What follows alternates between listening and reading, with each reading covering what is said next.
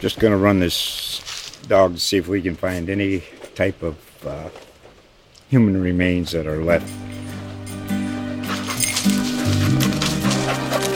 Listen to Where Secrets Go to Die, The Disappearance of Derek Hennigan.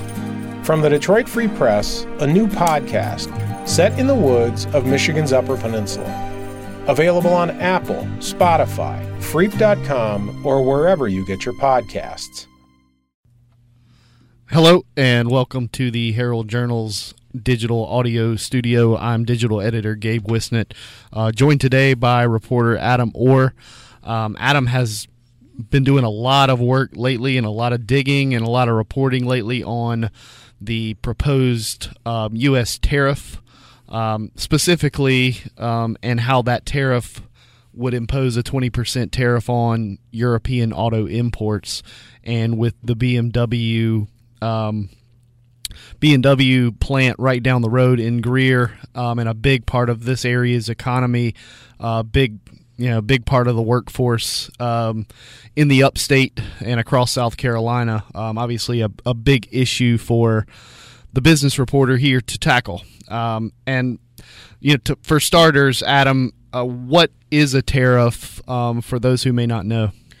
You're essentially talking about some sort of a tax on a good or service from a point of origin. That's it, sort of distilled down to kind of the very basics. Since the start of the year, we've seen tariffs on imported steel and aluminum, and are now at least preparing for the possibility of a tariff on imported European autos, which could spell ramifications for BMW, but also its entire supply chain. Right. And as of now, we're recording this on July 10th. What are we hearing out of the BMW camp, to get everybody up to speed on that? It's out of BMW, but also out of many other manufacturers, sure. Including Toyota and General Motors. It's basically this idea that these tariffs or similar tariffs could increase their cost of production, which could then lead to consequences down the line from a production perspective, which at the end of the day, that ends up meaning jobs. Right. And, as we know, it's not just BMW in this area. There are a lot of auto suppliers and a lot of folks and a lot of businesses who make parts for BMW that have flocked to the upstate in recent years. So a larger issue than just the BMW plant. Sure, absolutely. It's Moody's in one of its investor analysis pieces had talked specifically about that supplier issue. Magna, which has an upstate location here, was specifically mentioned. Basically all of the large part suppliers try to peg their production to the targets that are coming out from their major clients, which are the auto manufacturers. So if you see a big shift in production for the manufacturers, that's going to spell changes for those suppliers, and there's kind of a lag time that they've got to sort of deal with. So everybody is sort of in the same boat. It's kind of a ripple. And what is the general consensus about this tariff from other experts outside of BMW and automakers? We've tried to speak to a fairly large sample of.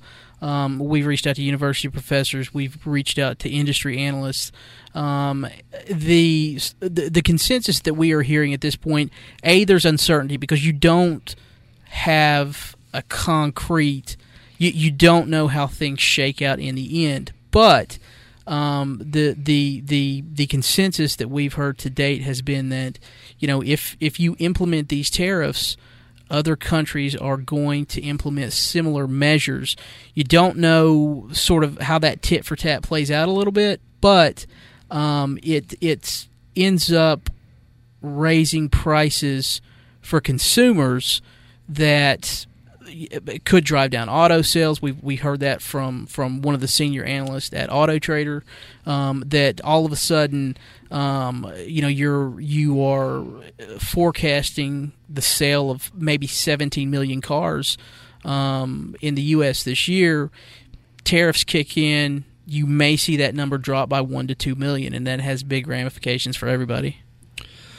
Okay, so what is next in this saga, and in this story that you're going to keep your eye on as this progresses? That's actually a really good question, because we don't exactly know. Right. It's sort of an evolving situation that's kind of in flux, and it sort of depends on the final actions out of the Trump administration, but also how other countries respond to these measures.